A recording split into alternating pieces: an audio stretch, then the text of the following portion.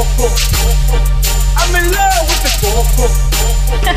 I got it for the Lolo. Hey guys, welcome to another episode of Song Mess. My name is Richard Villegas, and right now we're listening to a beautiful little cumbia remix of a classic track called I'm in Love with the Coco. I think that's what it's called. But yeah, we're gonna play the rest of this track out, maybe dab a few times, maybe take a couple sips from some drinks, and we will be right back with some very special guests.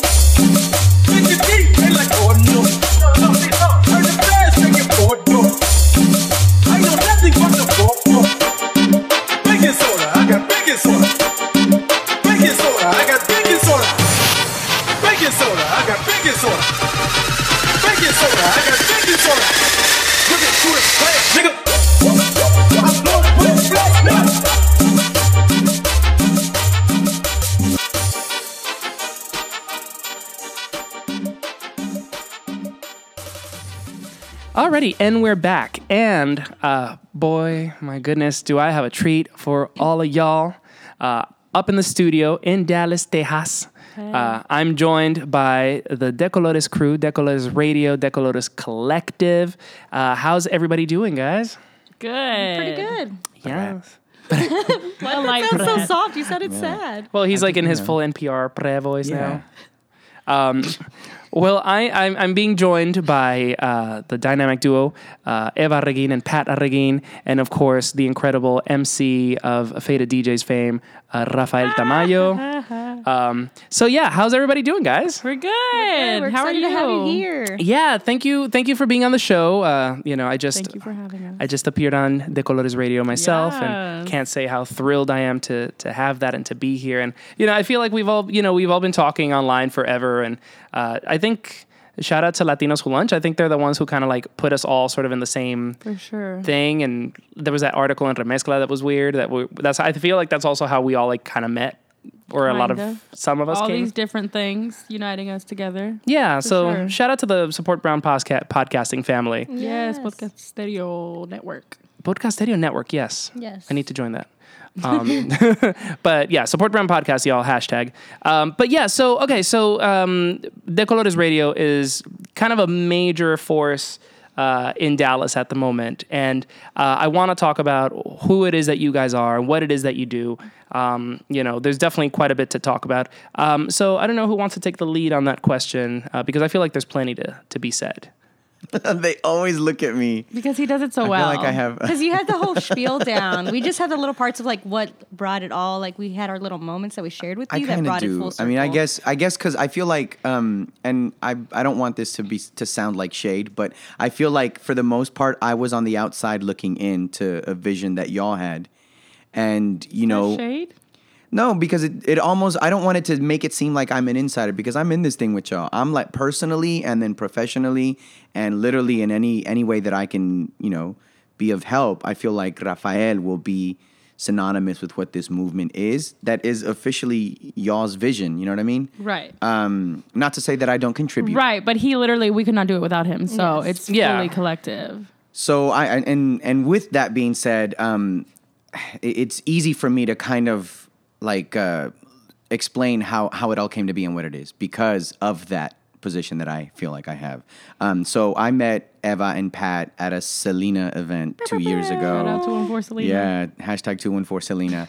And kind of got to know them. And then specifically Eva, came to us with what her background was and how she had graduated. She studied media and film in school. And we here at the Oak Cliff Cultural Center always try to kind of push the envelope in terms of what we do for the community, for Dallas, and just for visitors, anybody that wants to see arts and culture from South and West Dallas with a focus on South and West Dallas and still going beyond that. And so it sounds really almost a bit abstract, but we really try to, share that and make that our mission. And So we brought Eva in on a couple of things. We had a wonderful project called Las Fotos, and you mentored some young girls on some photography lessons and workshops. And it was really cool because it was a network of girls working in Los Angeles, Tijuana, Oak Cliff, and a couple of other places.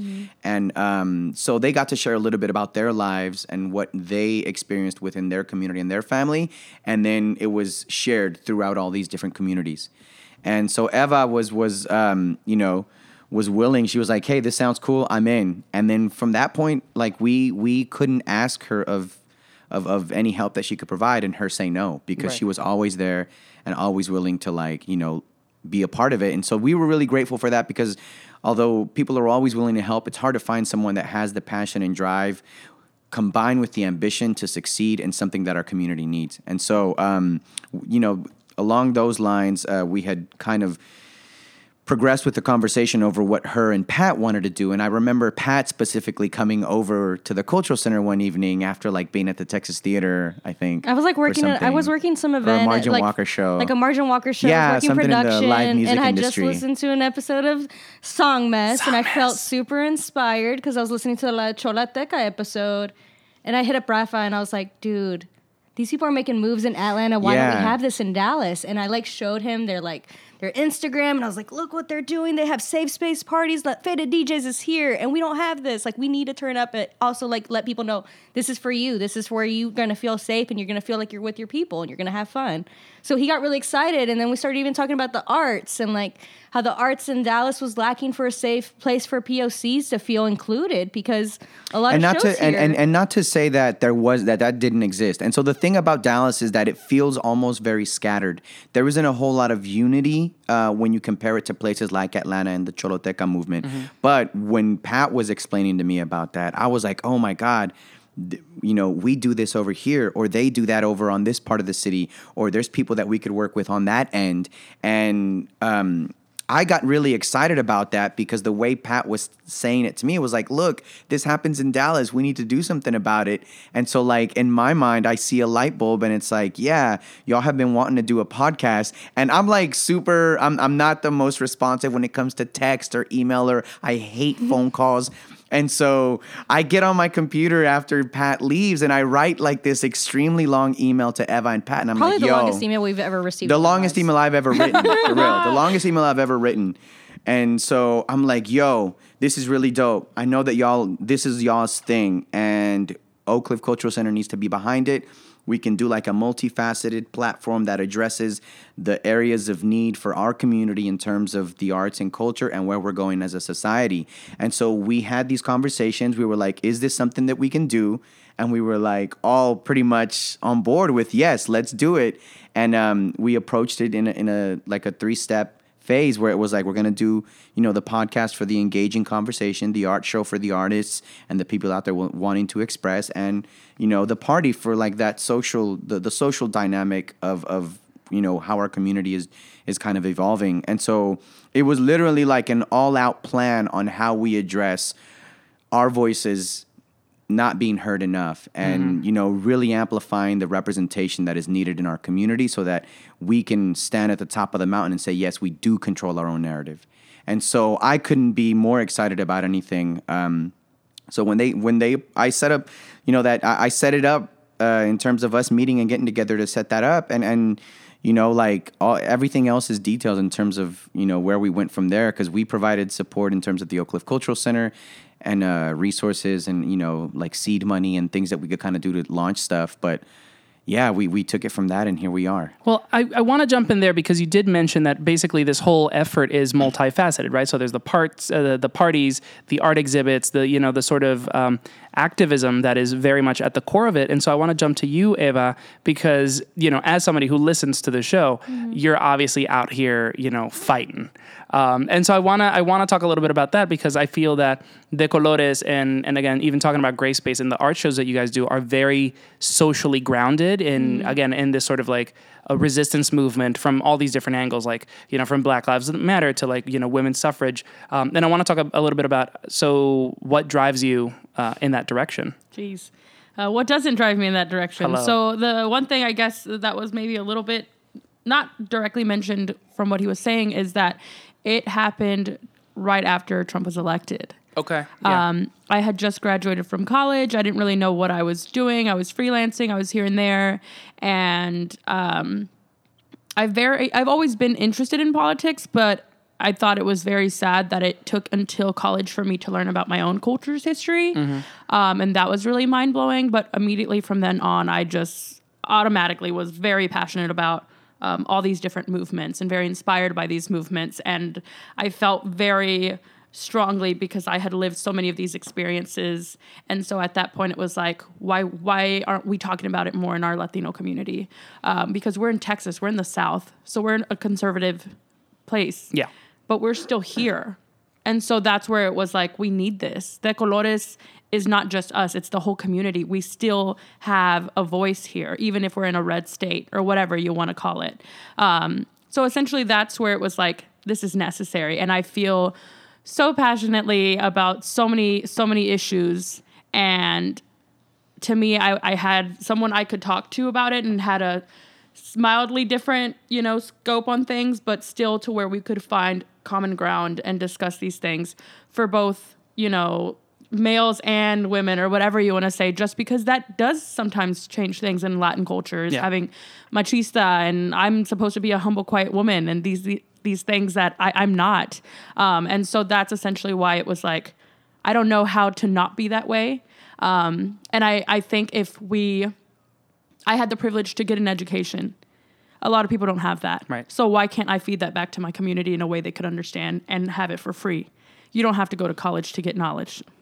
So that's pretty much where it went. Well, and that's something that I've definitely noticed from you guys is just like it's very accessible and you're very in touch with the community. I mean, I want to talk about the Gray Space event that I was very lucky to attend this week because it was just, it was so beautiful and it was so inspiring. And I know that you guys do these art shows specifically themed, every couple of months. And even in talking earlier today, like I didn't realize that like the different podcast episodes that you all do include guests that are relevant to whatever topic. So it's like a multi-sided issue and sort of that you're addressing every couple of months. And so what inspired or how did you guys decide that it was going to have an artistic facet, that it was, because some people will do it like through parties and, like Choloteca, right? Like they had a specific message and they do it through a party. You're all doing it through, art shows. So how did that get there? I think we still do all sorts of different things, but from that first meeting, because he sent me this long email and he was like, I don't know what we're doing, but we're doing something. And I was like, okay, you're right. Everybody bring your ideas. Brain trust. and let's talk about it. So we all came to the table and I still have the notebook that has each thing that said, okay, what about art? What about this? What about that? We like all these things. We don't see our people running these things, but we see ourselves often exploited in these things. Right. So why don't we create this so that they know it's for them? And so essentially that's how it just happened. And then we said, okay, what's going to be our first issue? What's the issue that we all have some experience with and that maybe we don't often have control of? And so that's where our first one was immigration.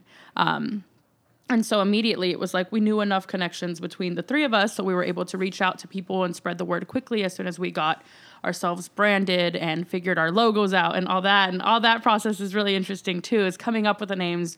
Why is it going to be called this? Why do we like it this way? Why is it going to look like that? Why are we changing that font? Whatever. Just all those different things, the real process of building something. But we wanted to create the outlet to have everyone involved.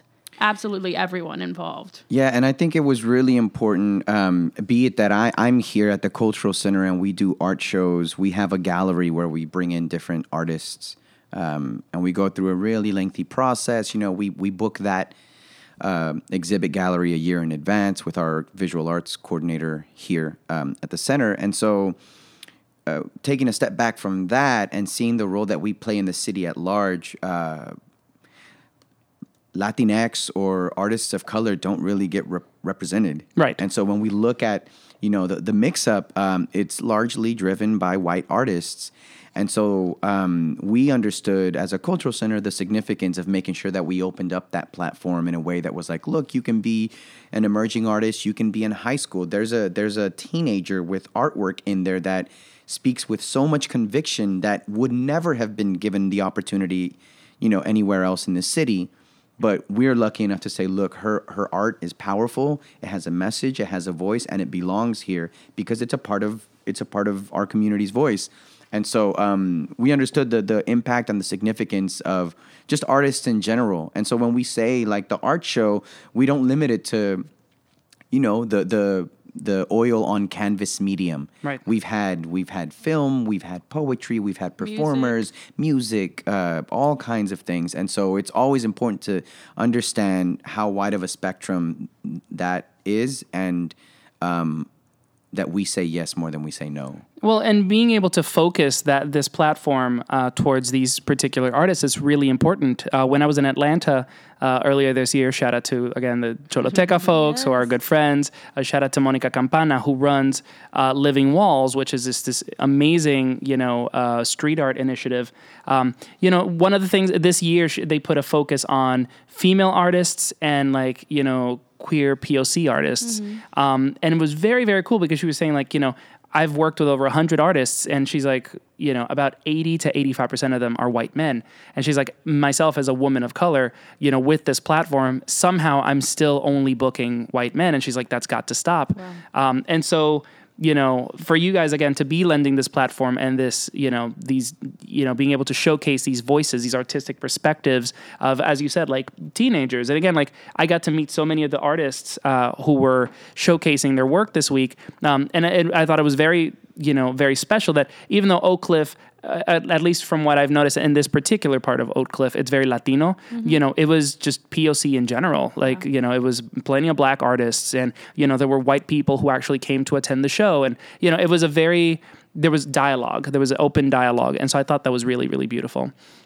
Now, this is a music show. Yes. And so the music that you guys have brought in today, it's kind of a little over the place thematically, but I feel like Texas is an overarching theme here. Definitely. And, you mentioned before, Eva, that, obviously you guys are quite radical and politically minded, but that Texas is still a very conservative place.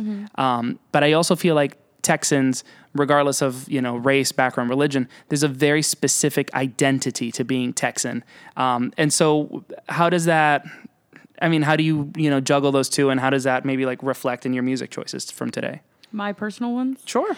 I think I grew up hating Texas, if I'm being very honest. Damn. I didn't like it because everything I liked and stood for was not represented here. Do you like it now? I do. Okay. I've grown to like it because I understand our history more than what was taught to me. Okay. But I also...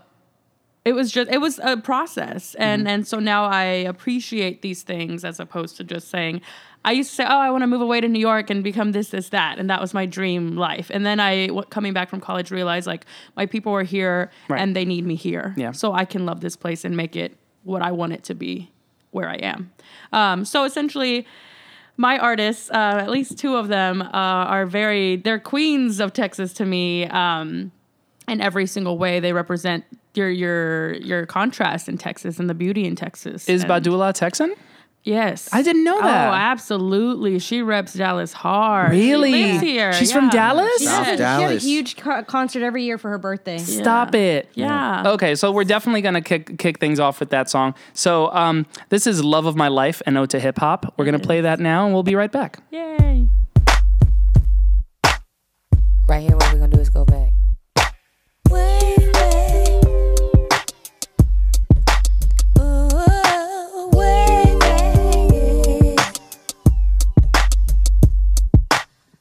I met him when I was a little girl. He gave me poetry.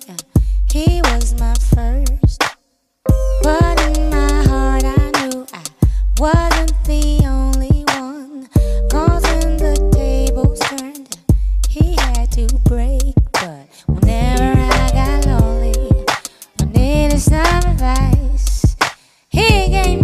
his shoulder. His words were very nice, but that is all behind me. 'Cause now there is no other. My love is his and his is mine. My friend became the love of my life. You are my friend, love of my life. I can depend, love of my life. Without you, baby, it feels like I sampled true love. Yeah, shake clear. A freak, y'all, and you don't stop. To the beat, y'all, and you don't stop. A freak. Or could it be that it was all just so simple then?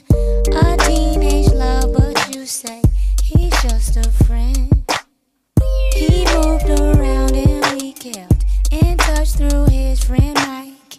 The world was young and we knew we couldn't rush, but whenever I got lonely or needed some advice, he gave me his shoulder. His words were very nice, but that is all behind me. 'Cause now there is no other. My love is his and his is mine. My friend became the love of my life. You are my friend, love of my life. Do I can't picture the end of my life without you, baby? Feels like I sampled true love. Yeah, shake clear. Y'all know how I met her. We broke up, got back together to get her back. I had the sweater, thought she rolled with bad boys forever. In many ways, them boys made her better. To grow, I had to let her. She needed cheddar, and I understood that. Looking for cheese that don't make her a hood rat. In fact, she's a queen to me. Her light beams on me. I love it when she sings to me. It's like that. You know you rock my world, and you be boy and I'll be girl, and it don't stop till the break of dawn. You know you rock my world, and you be boy and I'll be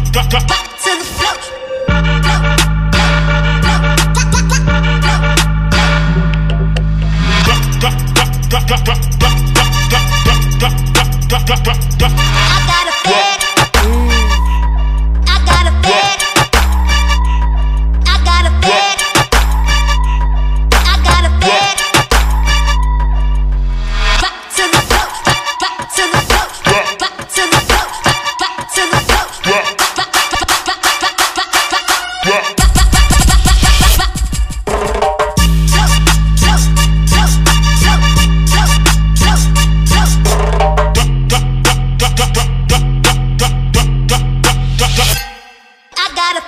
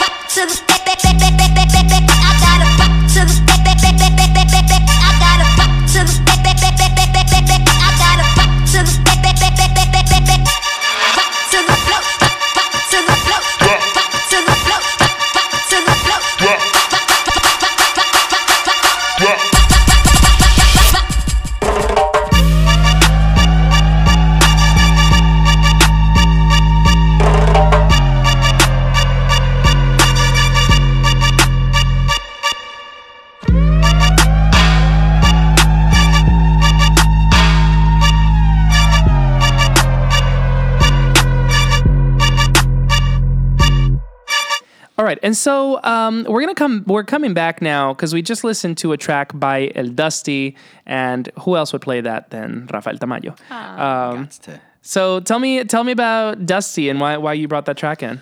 Oh man, we got a lot of love for Dusty here in Dallas. Decolores, the Faded Family, but he's bringing that new sound, and he's a Texas man. He's And from Corpus, isn't he? Yeah, Corpitos. Corpitos. Yeah. So Yeah, they played Dusty. They played your theme song. Yes. That's Cumbia Anthem, yeah? yeah. Yes. They played that at the Clear last night, at the gay club yesterday. And I was like, you know what? I feel so seen. I was just like, I really thought you were about to come from like, the DJ booth and you're like, Wepa, it's me. my God. Y'all to know. Too late. Yeah. Cool. Yeah, we've never played Dusty on the show, and I love Dusty. Like I feel like he probably doesn't, like, I know Latinos know about him, but I feel like he just doesn't get enough He does not get attention enough. Yeah. No, he doesn't. because he's stupid talented. Like he's Yeah. so good. And he's done some high profile stuff He that did something even for NBA, right? yeah. And I mean he's all over the place. He's done some high profile stuff, but like the recognition is still not there. And in my opinion, obviously he's very slept on, but the fact that he's so talented, he's doing so much out there in Corpus, and then he's like the most coolest, humble dude. Like, it's almost, we see him and it's a conversation like, yo, cool, when am I coming to Dallas again? I want to kick it with y'all, whatever. And it's not a conversation that he would have, with someone who's flying him out to Latin America to play like Right. a big festival, you know what I mean? So we get that really nice vibe with him, and he's so cool. He was super gracious to let us use Cumbia Anthem, and yeah, I mean, that just goes to speak to his character, and then, Right. like, matched by the talent, the ridiculous talent that he has with the music that he makes. It just is so dope. It's so funny with Dusty because I feel like so many people, I always hear like, yeah, oh, I know Dusty. Yeah, like I've stayed at his house. Yeah, Dusty, this, like in Chicago, in LA, in New York, like people that just know Dusty. Yeah. Like that's really kind of cool. Like, because everybody thinks, oh, this music scene is so huge. And it's just like, nah, it's rather niche, honestly. And so like, it's very cool that you're that person that like everybody's like has good things to say about you. I aspire. I know it's never going to happen, but I aspire. Hey. I'm too shady. Well, let's keep the trap rolling. Let's go with Chingo Bling. Hey. God. So what's that song? Un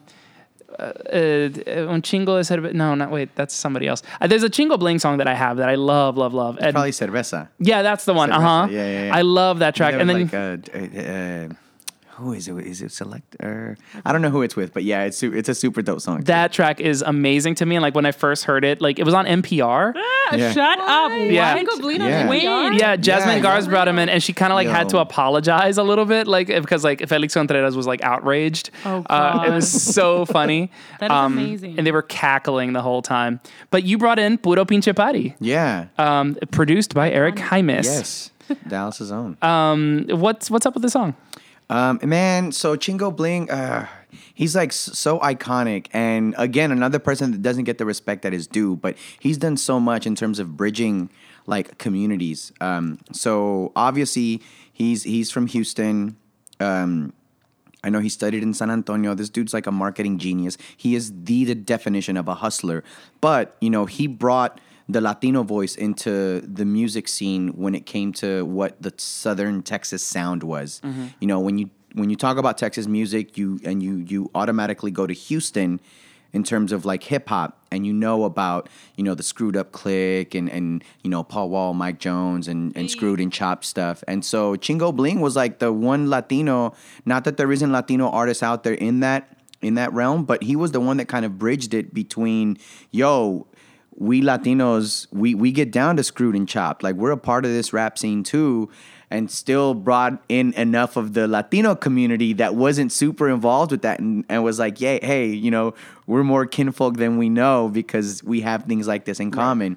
And so I think he also brought up the really important role that Latinos play in the music scene in Texas. And so it was really cool to see that kind of, I guess, radiate from the person that he is and the music that he makes. Because now he's doing like all kinds of things, and he's got a comedy show on Netflix. He tours. He does he markets like. Wait, what? He has a show on Netflix? Yeah, he has a Yes. show on Netflix. He's He a big does. baller brand now. Yeah, he's doing big things and he's making major moves, and so it's really cool to see Schmony that. moves. Yeah, and so and so this song just Puro Pinche Party is just one of those songs that's like, yeah, that's Chingo, that's Texas, that's Latinos, and of course produced by Eric Jaimes here from Dallas. So Well, shit, let's get lit.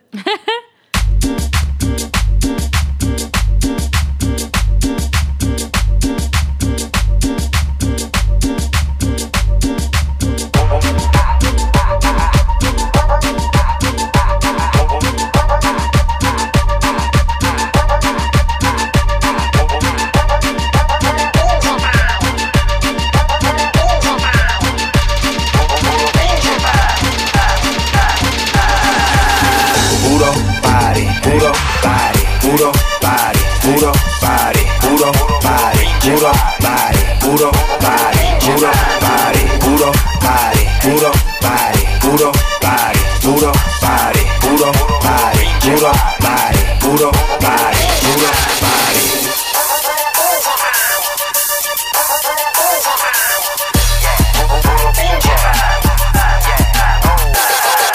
Hijo de su madre, ya llegó el campeón.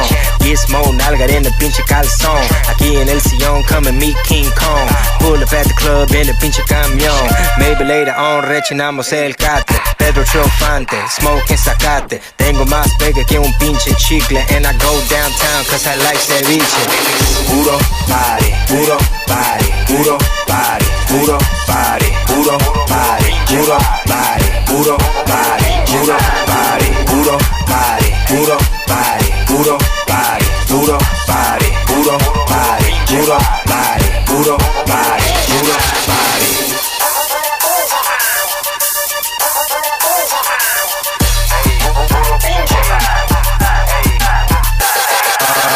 Son mi hijo de su madre, tengo frío. Nací bien pilas, boy, I'm always al tiro. Ese perro no muerde, solamente ladra. Got a itchy trigger finger, amarillo. Almada es muy emocionante, sabe calentarme. Tequila con squirt, algo refrescante. Mami, come here, soy tu papazote. Toda la pinche noche, meneando el bote.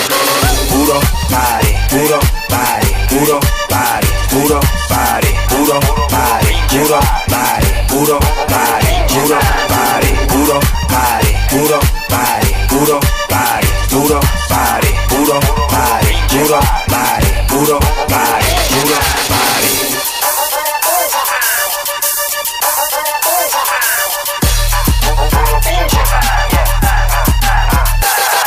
Ahí en el monte le dije ponte, bien tempranito me hizo lonche. Hit it with the hammer, puro martillo. Greñuda por arriba, por abajo rastrillo. Abuelita de Batman, arroz Mahatman. Me tienda la colche, también me planchan. La migra me sigue pero no me alcanzan. Estuve en el bosque igual que Tarzan. Ya llegó la campanera, es del campano costa colombiana, la mujer más cumbiambera que tiene la costa de la sabana.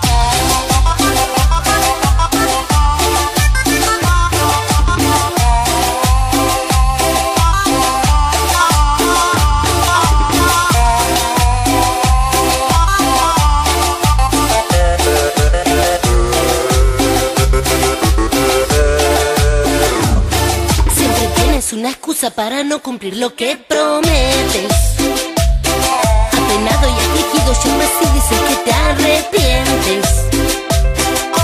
Tú me dices que me amas, que lo nuestro es para siempre. Mientes. Con patrañas, con regalos, con cartitas quieres convencerme. Dices que lo sientes, pero sé que mientes.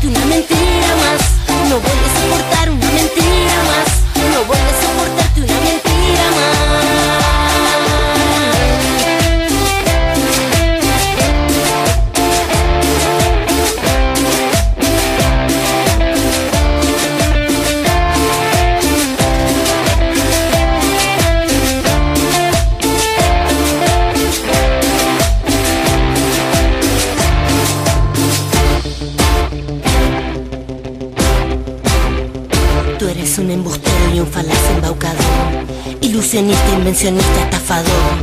Pito flero tú tendrás, mi amor, pero nunca mi dinero, pero mi dinero no.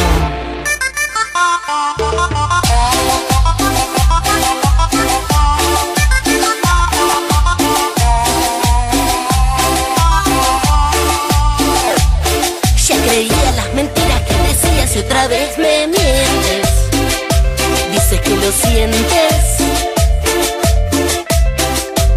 pero sé que mientes. Y yo no voy a soportar una mentira más. No voy a soportarte una mentira más. No voy a soportar una mentira más. No voy a soportarte una mentira más. Yo no voy a soportarte una mentira más. No voy a soportar una mentira más. No voy a soportarte una mentira más. No voy a soportar una mentira más. Alrighty, and I am so excited that we just play those two again because like my aesthetic honestly is just messy, silly music, and not only Chingo Bling delivers on that, but you know, Absolutely. Las Cumbia Queers, or really just Cumbia Queers. I don't want to assign gender to Cumbia Queers because that's the point.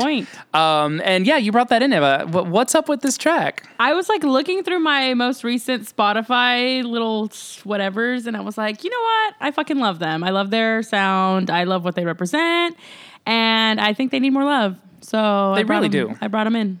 You know, they're from Argentina, and they don't perform. Well, I don't know if they don't perform that often, but there isn't as much new music as I would Right. like from them. Because I really, they're so great. Right, but just hearing that and then seeing the name when I first found them, I was like, oh my fucking God, this is brilliant. Well, you again from listening to the show and from staying in your home, you're in Pat's home the last couple of days, and thank you so much for your hospitality. Really, that's course. really fucking major. I know that hip hop is like a big thing down here. You guys often on the show talk about like who's better, Kendrick or Jay. We all know it's Azalea Banks. And You're right. the whole 360. For the win. So like, do you ever feel weird being like, all up into this, like trap, really like intense hip hop stuff sometimes, and then like, cumbia in the same sort of wind? I don't. I think it's very true to my identity. It's true to where I come from. And that's why my favorite songs are the ones where they combine both. And I'm like, yes, my full identity has been reached. Yeah. Because I grew up very much on both. And then there was a period in my life when I felt kind of shamed for liking both, right? Because that made you too hood or that made you too Mexican. Yep. And so it was like, nah, fuck that, and I love both equally, and well, I think so, and just I'm very proud to love both because it is true to who I am. Well, there's this whole idea that you have to choose, and that's right, so foolish. and you don't have to, and Yeah. you don't have to be a professional or intellectual or anything to Right. like these things or to not like these things. Right. That's awesome.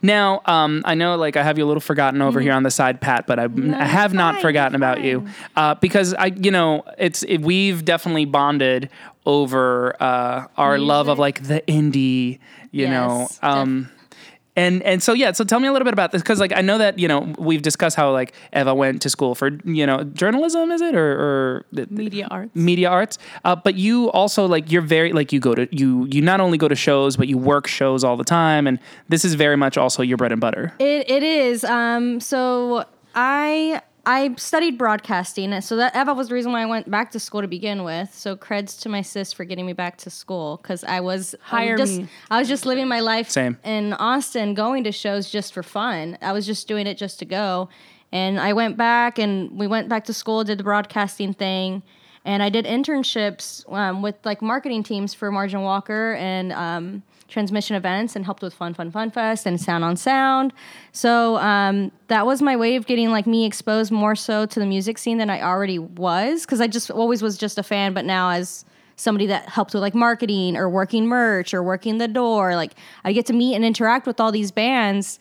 And luckily enough, I come across Songmess and I'm like, wow, this is my exposure to more Latino indie bands, because unfortunately a lot of the shows that I was attending were predominantly just indie, Right. just punk, that were mostly like just white bands. Nothing was Latino or POC. So I've now, like, that's the thing that I've been trying to do more of, is with the help of Songmess and Radio Menea and other podcasts Right. that give me that exposure, I'm trying to find more things that are to what I feel related to or that are what I want to support. So yeah. I mean, so, we're going to South by Southwest this week. Yes, I I'm mean, super excited. By the time this airs, it'll be past tense, but do you still like it? To a degree. I think I'm more so excited this year than I have been in a really long time, and I think that's because we're going to check out a lot of Latin indie bands, and that's what I'm predominantly going for. It's not like, whereas before, I was working it, so I was working production for like events that were like, oh, here's these big YouTubers, or here's like this person here talking at this event, or it was just like, oh, I went to stand in line for 2 hours to see Vince Staples. Now it's just like, no, I'm specifically going to see all these Latin indie bands that I've wanted to see and support. And I tried to make it to a couple last year. I got to meet Balloon last year, which I got to tell you. That's so. Shout out to Balloon. They listen to this. I by know. the way. That's. I was like, it was crazy. I saw Angelica. I got to meet her and talk to her very briefly, and then I started listening to them when I got back home, and I was like, oh shit, like I'm making connections with Latin indie bands here, and I could have been listening to them all this other time.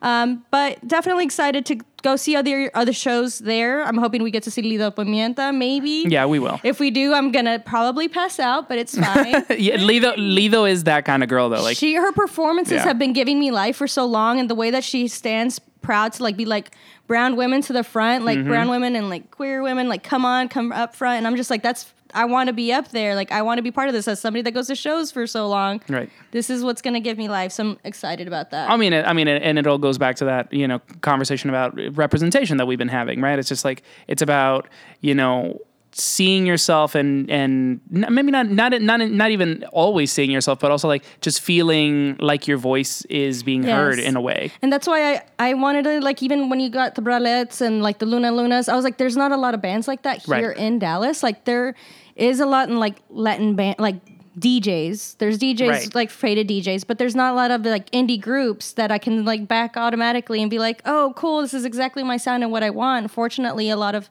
Latin bands that I've seen here in Dallas are always just kind of like the alternative and kind of go back to like that Maná sound. I'm like, oh, that's cute. Like that's what I grew up listening to, but that's not what I want now. It doesn't feel as nuanced. No. So that's why when Luna came out and I like started listening to them, or when the Bralettes came out, or even like the other bands that I'm going to mention, like it's just like, wow, there's stuff that I actually want to listen to and support that are here locally. So that's why I'm trying to listen to them more and find more of those artists. Well, so let's get to that, because I mean, you really like. I love this playlist that we put together, because again, we have like sort of like a classic sound here with like a lot of the hip hop, a lot of the cumbia, even a lot of the electronic stuff. But there's sort of like a really, obviously like Austin is here. There's a really great indie scene in Texas. Yes, for sure. And I think you brought in kind of like hometown heroes here. This is a Neon Indian. Yes, for sure. Neon Indian. I think like as somebody that was trying to get into the following indie music and listening to indie music for sure. I know that sounds really cheesy. Alan was probably one of my favorites that got me really into like synths and dancey like pop music stuff. So definitely listening to his first thing like Hex Girlfriend. I think even Eva would tell you that's probably one of her favorite songs that she still listens to. He went to UNT. He studied the film program that we were also in, and he ended up dropping out and becoming a musician. A pop star. Yeah. So we are big fans of his. We went to go see him for my birthday. It was a lot of fun, and I loved seeing his dance moves. You haven't? I've seen like clips. I've never seen him live. I suspect I might see him next month if Epicentro decides to announce our goddamn lineup someday. But yeah, I suspect he's gonna be there, and that might be my first time. But yeah, so let's go ahead and play a track off the Neon Indians' latest album. This is Slumlord. I feel like Annie and this were like the big recognizable hits from it. Yeah. Why'd you bring in this song today? Slumlord's probably the one that I've probably played the most out of that album. I love his visuals on his music videos too. I'm sure you've probably seen some of them. He's very inspired by like Akira and like 80s music and synthy stuff. So I love this album. I love this track. I know that this record was really inspired by Prince. He was quoted on that when Prince died. They did a really nice. What was it? Love Bizarre that they did. He did like a cover with like all these like indie all-stars, and it was really, really beautiful. And he's got the dance moves. He definitely has, not as great as Prince, but he does definitely try to bring up his little legs and dancing all around and doing all kinds of stuff on the show. It's a fun performance. Okay. Cool. So, you know what? And because I'm a bad bitch and I do what I want, I'm gonna play Slumlord and like Slumlord 2 or whatever back to back because like I feel like that's where the situation gets really, really good. Because you really need to get the full effect. Yes, for sure. He's a lot of fun. All right, cool. So this is Neon Indian, Slumlord, and then Slumlord 2, and then we'll be right back.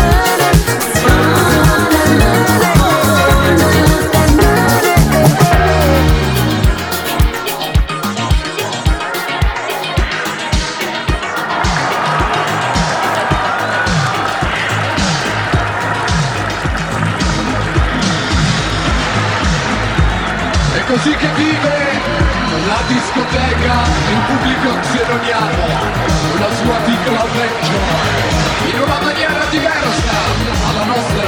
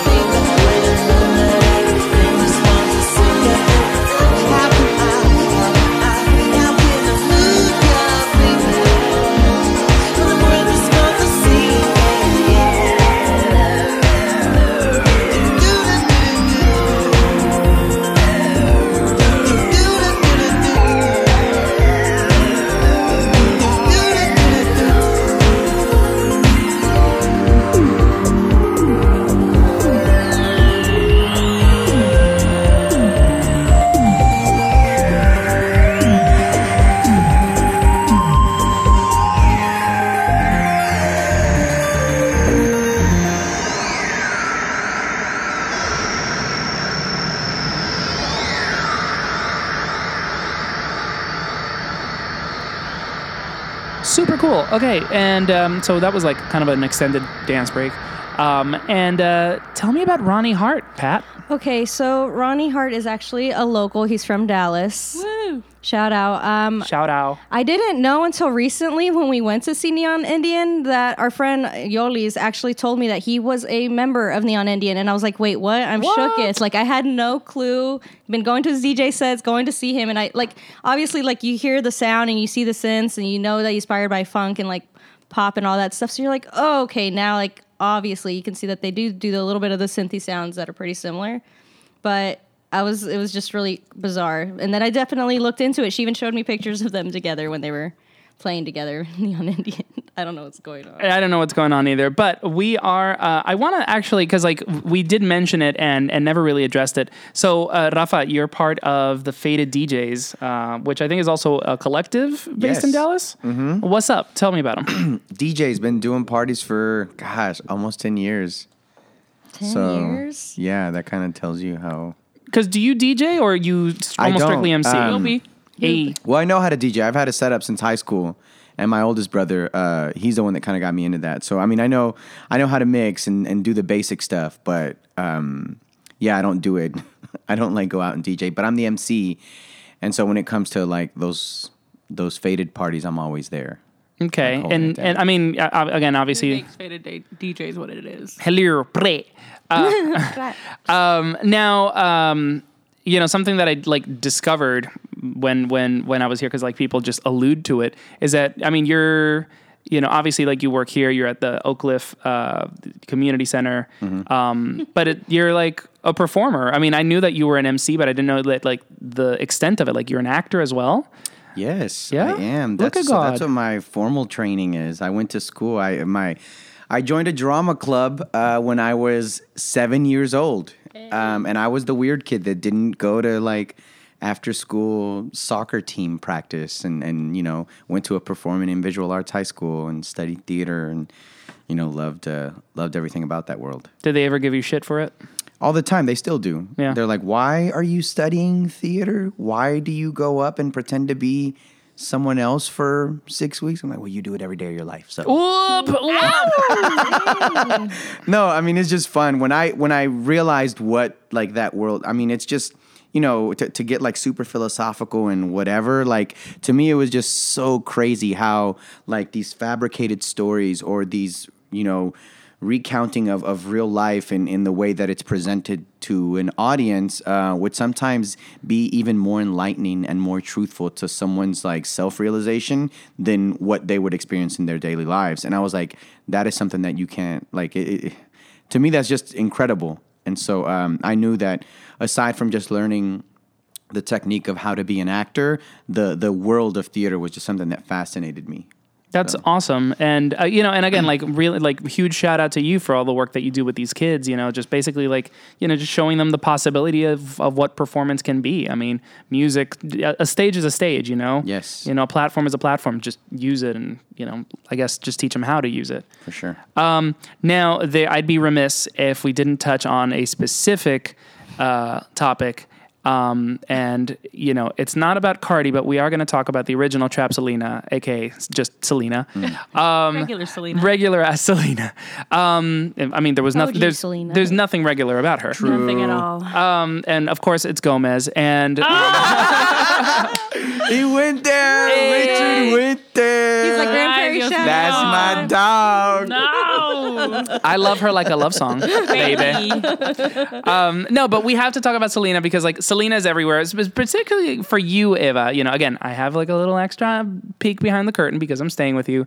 But like, there's a sticker on your computer. Like true to my Hello. brand. I mean, No, I'm there's a just kidding. sticker on your computer. There's a sticker on like your phone. You know, Shit, am I that bad? I peeked in your room. There's, you know, like a little picture of her, and like you were painting this very beat mug that is sickening for the gods. Stop. With the Selena compact, and so obviously this is. I feel very exposed right now. Well, no, I mean, like, you know, own to your brand. You know? No. I mean, it's not even a brand. It's like legit how I feel. I mean, but all of you. I mean, like Pat has a Selena sticker on her car, and like, you know, I mean, even like Rafa, like I've listened to the show, like I know that he's, you know, talked about He's Selena and incredibly what it means. connected Yeah, to Selena as well. I'm not gonna expose you. Like that. but yeah. So tell me about the cultural significance of Selena for you all. Really, I feel like you all have your own different connections to her, and what she means like for Texas and for Latinos in Texas. I want to let Pat start. Actually, I'm starting on Selena. yeah, because okay. I think we have a lot more to say. Y'all do, but I don't know. It's just something that's always been ingrained in us. I know, like growing up as a kid, definitely in elementary school, like we'd have times where we'd play music and we'd have like talent shows, and they were like, "What Selena song are you gonna pick?" Like I remember we would like share Thalia like cassette tapes, and then we'd have Selena cassette tapes, and we're like, "Oh, which one did you get? Which song are you gonna play?" And I remember like part of the El Chico del Apartamento Cico 12, like that was like our jam that we would play in PE, and we would like dance and like we were like, "What's our performance gonna be for the talent show?" Like da da da da. And like I still like I told Eva the other day. I still remember to this day when they like a parent like walked into third grade classroom and was like, "Selena ya se murió. La mataron." And I was like shook. We're like all these little kids about to leave class. Did you not say shook? Yo, we're in second grade. Mami, estoy chuk. Estoy shook. Oh my god. ¿Qué dice? ¿Que está temblando? No sé. That's what happened. He said shook. Estoy chuk. Estoy shook. Oh my god. No, it was just like we were all kind of freaked out. We're like, what? And then we went home, and it was just like literally all we watched for like the next like 24 hours, just news of all the coverage. Right. And Eva was still really little, so she definitely was. Wow, I don't remember. She was still when she passed when 96. 96. Damn. But I think we were all still listening to it, and then the movie came out. We listened to it even more and all that stuff. But yeah, because I know she was very popular. I was roughly like 10 at the time. Damn, I gave it away. I didn't mean to do this to y'all, but it happens. But I remember her being popular. I mean, like I knew, I knew who Selena was. Like, she was on the radio. And I'm curious if you guys can, because it's a question that so many people ask. Like, what the hell happened that all of a sudden, there's this insane resurgence for Selena? Like, or did she just never go away? I think I like to say it's my generation. Like, that's what I think. I've told her that too. And I think even Selena's sister Suzette says the same thing, because whenever they revealed the star, she said, "I want to thank the younger generation, because for us, we knew our family and knew her because our family listened to her, but also the movie is how we knew her. The movie is how we connected to her, because we heard of her, but we didn't get to experience the mania because she passed when we were very young." When did the movie come out? 98? Oh, so 97. Oh, so it was like so right she passed after. away in 95, and then it was filmed in 96, and then released. Holy crap! It was so like it was fresh off the press. was right. Yeah, it really was like that. But then it was like, so that was my first connection to her. So it wasn't so much just directly her music, but that was I thought J-Lo was Selena growing up. Right. Because that's just who I know, and that's how I saw it. And they honestly fucking killed it with comparing her to her and having her look the same. Blah, she blah, blah. looked really great in that movie. I will say that. She looked a lot like her, and they killed all of that costume design, everything. So for me, I grew up, I was the youngest of four, but I wanted to be a star. Right. I don't fucking want to be a star now, but I wanted to be a star as a child. But you are definitely a star. Stop it. Oh my hello. God. A Patrick star. Richard. But that real creepy one. That was terrifying. Oh God, I can't come back. Okay, shit. Well, I wanted to be a singer. Right. And so I watched that movie like the Bible. Like every single day, I didn't care. I would just recycle. Like, and that's why Pat was kind of annoyed. Yeah. And she'll bring it up and joke about it, but like dead ass, that was my shit. Like I watched it, the scene where she's on the balcony and she's like to the stars, looking at the stars, talking about wanting to be a star. Like I felt that shit. And so that movie was my everything. And really, like, I want to talk about this more on De Colores, but I grew up with the Frida and the Selena because we didn't have many other Mexican women to look up to. And I grew up in a house full of women. So who the fuck am I going to look up to? Right. And so that's obviously the start of why she meant so much to me. And then I've grown with her. So like her stuff meant more to me as I got older. I got past the Beady Beady Bom Boms and all these songs, and then I started feeling the deeper shit that she was talking about, and that pain, and those other songs that like people don't know as much about, but she had so much more to her than what everybody knew her as or what the movie just shows you. So I still am growing to love her. Even just watching her interviews now, you're like, holy shit, she really had all the charm, all the charisma, everything to be this global star. So she deserves everything now, even 20 years later. So yeah, she's everything to me. I know it's cheesy or whatever, but like, if you're a brown girl and you were looking for someone, she was there. And she was there for Tejanas. Well, so this, obviously, Selena is a topic that keeps on giving forever and ever. And you and Rafa both brought in tracks. So what I want to do is I want to play them. And when we come back from the tracks, I want to talk to you, Rafa, about Selena. I need to, like, I'm one of those people. It's like, it's Selena, right? I think it's okay still, though, because she might have said, yeah, it's Selena. But at the same time, like, she knows who her community was. And I don't think she would have, like, shit on people that were saying Selena tampoco. Well, that makes me definitely feel better. You know what I mean? Like, because even that's as long as people are saying my name. Yeah, exactly. Like, but even whenever I was at the taco place the other day, she's like, oh, it's Selena? I'm like, yeah, because it is Selena. Cool. Like, you know. Whatever. Well, let's play these tracks, and when we come back, we'll talk to Rafa about, you know, your own Selena narrative. So we're going to start. So you brought in a track called Siempre Hace Frío. Yes, because I love a heartbreak song. Okay. And Selena has them. So I like listening to all the songs. I love all her music, obvi, but the shit that like people don't know as much, I appreciate. I don't know if that's the hipster or whatever, but it's like that good shit. Like you can hear the pain in her voice, and she's like sad as fuck, and I'm like, yes, bitch, me too. So I just really appreciate this track because it's just powerful. Awesome. Okay. So again, this is Siempre Hace Frío, and we will be right back.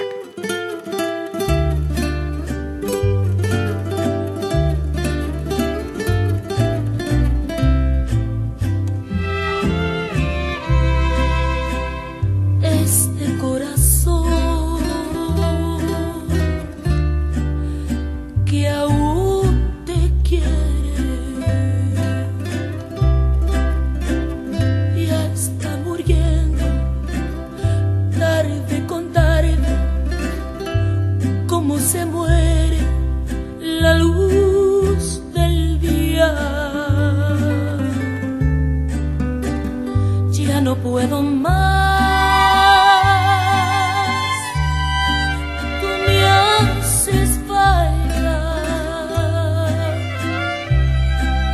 Vuelve conmigo, alma de mi alma, vidita mía. ¿A dónde estás? ¿A dónde estás? Mátame cielo, trágame tierra, quiero morirme si no vuelve más.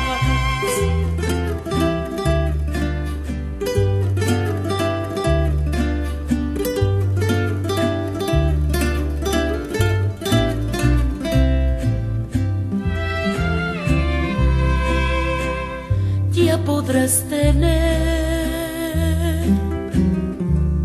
el mundo entero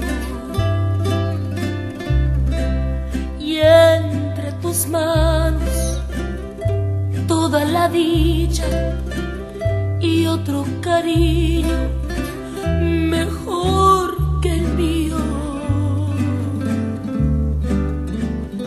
pero ya verás todo acaba y al verte solo como hoy me siento siempre hace frío. ¿A dónde estás? ¿A dónde estás? Mátame cielo, trágame tierra, quiero morirme si no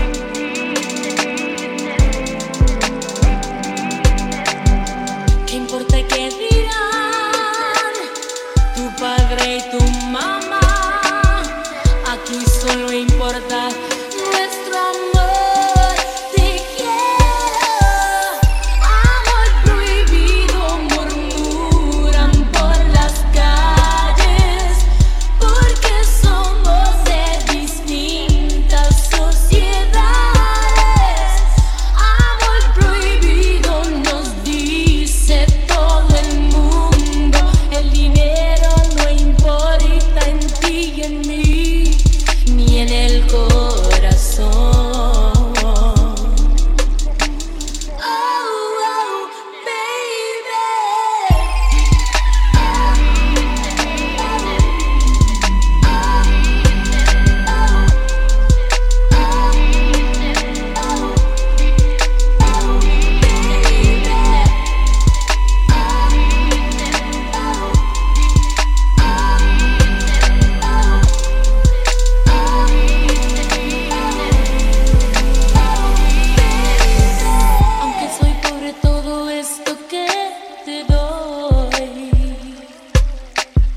Vale más que el dinero porque si es amor. Y cuando al fin estemos juntos los dos, ¿qué importa qué dirán? También la sociedad. Aquí solo importa nuestro amor.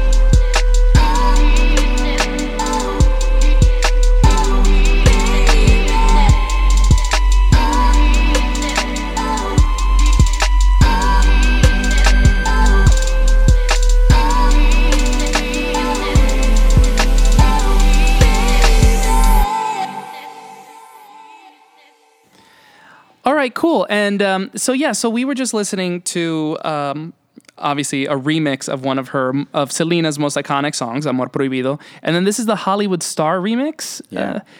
So Rafa, you brought this in. Why? Who is this by? Tell me a little bit about this track and what it means to you. So it was a remix by Royal Highness, made up of DJ King Louie of Peligrosa fame, Austin, Texas, originally from El Paso, I think, which, we could have a whole other discussion about El Paso music, El Paso, Chuco Town. But he teamed up with Príncipe Q, Svani Quintanilla, who is actually Selena's nephew. Oh, damn. He's the son of A.B. Quintanilla. And he's also a member of Trippy Cholo, Bombon, but Royal Highness is made up of Príncipe Q, King Louie, and so they did this this EP of remixes of Selena after she got her Hollywood star, and so this one in particular was Amor Prohibido, which was one of my personal faves from that. But yeah. Okay, good. And so yeah, and again, like you've discussed Selena on the show before, and I mean, not blowing up your spot, but like I think there was one time that you guys really got into it, and I think like you all got kind of emotional, and so I'm curious, like what place does she hold in your heart? Oh God. Well, she's multi-layered, and so I think when we talk about the resurgence of Selena now, it's because I feel like we're just now discovering like who she was. And that is a reflection of like our community. And I remember when she passed away, my mom wasn't a big fan of Selena. My aunts and uncles were. And then when she passed away, that's when her story got a lot of coverage. And so even for a Latina, a Tex-Mex musician, being a woman in an industry dominated by men, there was so many things that she wasn't given the credit for because of the fact that she was a woman or that she was Tex-Mex and all these other things. And even within the Latino community, someone like my mom wasn't someone that was particularly fond of her because of what she was wearing or because of, a lot of people don't know that her family, that they were Jehovah's Witnesses. And, Wow. for the Latino community, predominantly Catholic, it's like, how do we really deal with someone like that? And not to say that, I was raised hardcore Catholic. And so I understand, like, what that does in terms of how you view people that are not that. So, some people have a lot of trouble with going back and forth between how they welcome music And so she just represented, the multi-layer identity that, we as Mexicans, as Mexican Americans, as Latinos deal with on a daily. And the film did really good in documenting that struggle, but also did really well in kind of showing the world, that there are superstars in our community. And she was indicative of the talent that we hold and how great of a society we have built, and that we can be a contribution to the fabric of American life. And the film was really great, and again documenting that, and then seeing what it did for Jennifer Lopez's career and where she's at now. It was like it's hurtful to say that her death kind of started this journey of where we're going, but it did so much for the Latino community. Like, it's hard not to get emotional about something that's like, man, we had someone that was like so amazing and was literally of the highest caliber in terms of artistry and music, and she was taken away from us. But now we go back and we deal with how timeless she was as an artist, and her family and the music that that she's still producing today, although not directly, but with the way she's contributing to and influencing the newer music. It's just one of those things that I'm just like beyond in awe of. And to Selena and the Quintanilla family, I think as a community we have so much. We are indebted to that name for an eternity just because of what they've done for us. Yeah, I mean, and I think it's really interesting that there have been so many stories and books. I mean, was it Maria Celeste who wrote a book about the whole case? I think it's really interesting that she isn't just this saint-like figure, of our community. All these stories and the way that. People in our communities are identifying with her and her story and her music and, what she represents as a cultural figure, adds depth to her story, right? At the end of the day, we are all people, with real emotions and conflict. And, I think that's really beautiful. Did it bother you that it was a Puerto Rican actress that played her? Once I got older and I understood, yes. Mm-hmm. Because I also work in media and I understand who Gregory Nava is and what he could have done. Right. But I also understand getting someone who looks and can play the part well. So I'm glad it was a Latina woman in general, at least, as opposed to God knows what, some West Side Story type stuff. But I definitely, because I am so invested in media and I don't see enough Mexicans in media in America, Mexican Americans in film, we are often played by other Latinos, and that does throw me off a little bit. Not to say that we don't have more narratives than other Latino communities often portrayed, but it is one of those things that's like, it kind of sucks, but I'm not gonna lose sleep over it. It happened a long time ago. I'm over it. It's whatever. But it definitely it's one of those things that you're like, oh, and at least it happened. Right, exactly. And at least we got something, and whatever. So it wasn't a huge bother, but it's kind of one of those things you're like, oh, yeah, because it's something that kind of gets brought up sometimes. And I'm like, again, I'm in Texas. I'm in the heart of Texas. And with reason, right? Because it's like we are, and they're so loudly Mexican American. Why wouldn't you get someone to play that? Right. And I know when that movie was released, it was a bigger deal. But it's understandable now. And I really want to thank you guys, because that's very profound and personal insight into a topic that is often so controversial and divisive, and people fight over her, and I don't connect to her like that. She was a part of my childhood. I remember her, but obviously I don't have that direct literal identity type of tether. And so I'm very glad that you guys are able to lend this insight. You'll be hearing a lot more about her on our podcast. She comes up all the time for multiple reasons, but that's also literally how we met and how we connected. So it's not even just our own personal stories, but it's wow, the power of this person to even unite people, to build a friendship and build something even bigger than themselves because of our love for this person. That speaks everything to me about how incredible of an artist she was. Awesome. Thank you so much, guys. And this is our final segment. We have one more track that we're going to play, but before we do all of that, I want you to use this platform, obviously, sell your chicle, tell people who you are, what it is that you do, where people can find you, and if you have any upcoming events, plug the fuck out of them. Yay.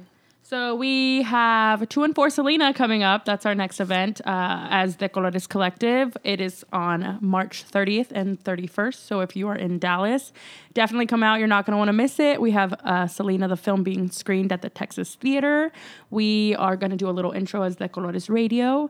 And the following day, we have an all-day event where we do like a look-alike contest at Country Burger off of Hampton here in Oak Cliff. And then we have like a nighttime club situation where it's all partying, a whole weekend celebrating Selena. Like, what more could you ask for? So that's happening at the end of March. And then we also have our 1-year anniversary event that is also going to be at the Texas Theater. And we're actually bringing in Shea Serrano, best-selling author of the Rap Yearbook and Basketball and Other Things. So we're bringing him in for our 1-year anniversary. He's a fellow Tejano as well. And so we wanted to bring in someone that meant a lot to our community to celebrate with us. So we have those 2 huge events coming up and then some other fun stuff in the summer.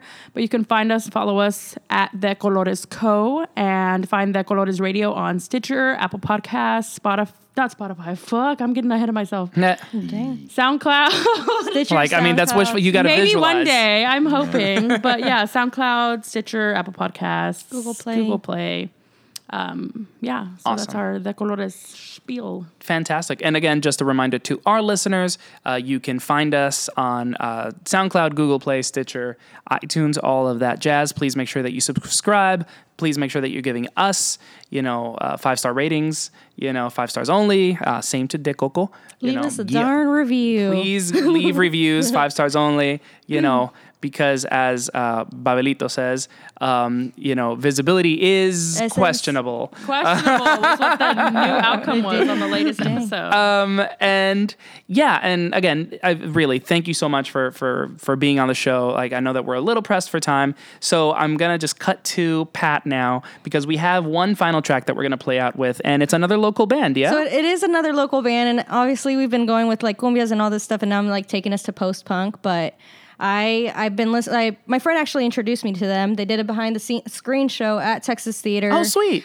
Which you got to check out very briefly, but when you liked it, it was an incredible cool. thrash show behind a movie screen at a theater. Yeah, so they did a show there, and they just have one EP out currently called Dominance, but they have a couple tracks. They're really good. A lot of Latino boys making post punk. Like I said, we don't have any of this stuff here, so when we got it in Dallas, I want to support it and I want to back it.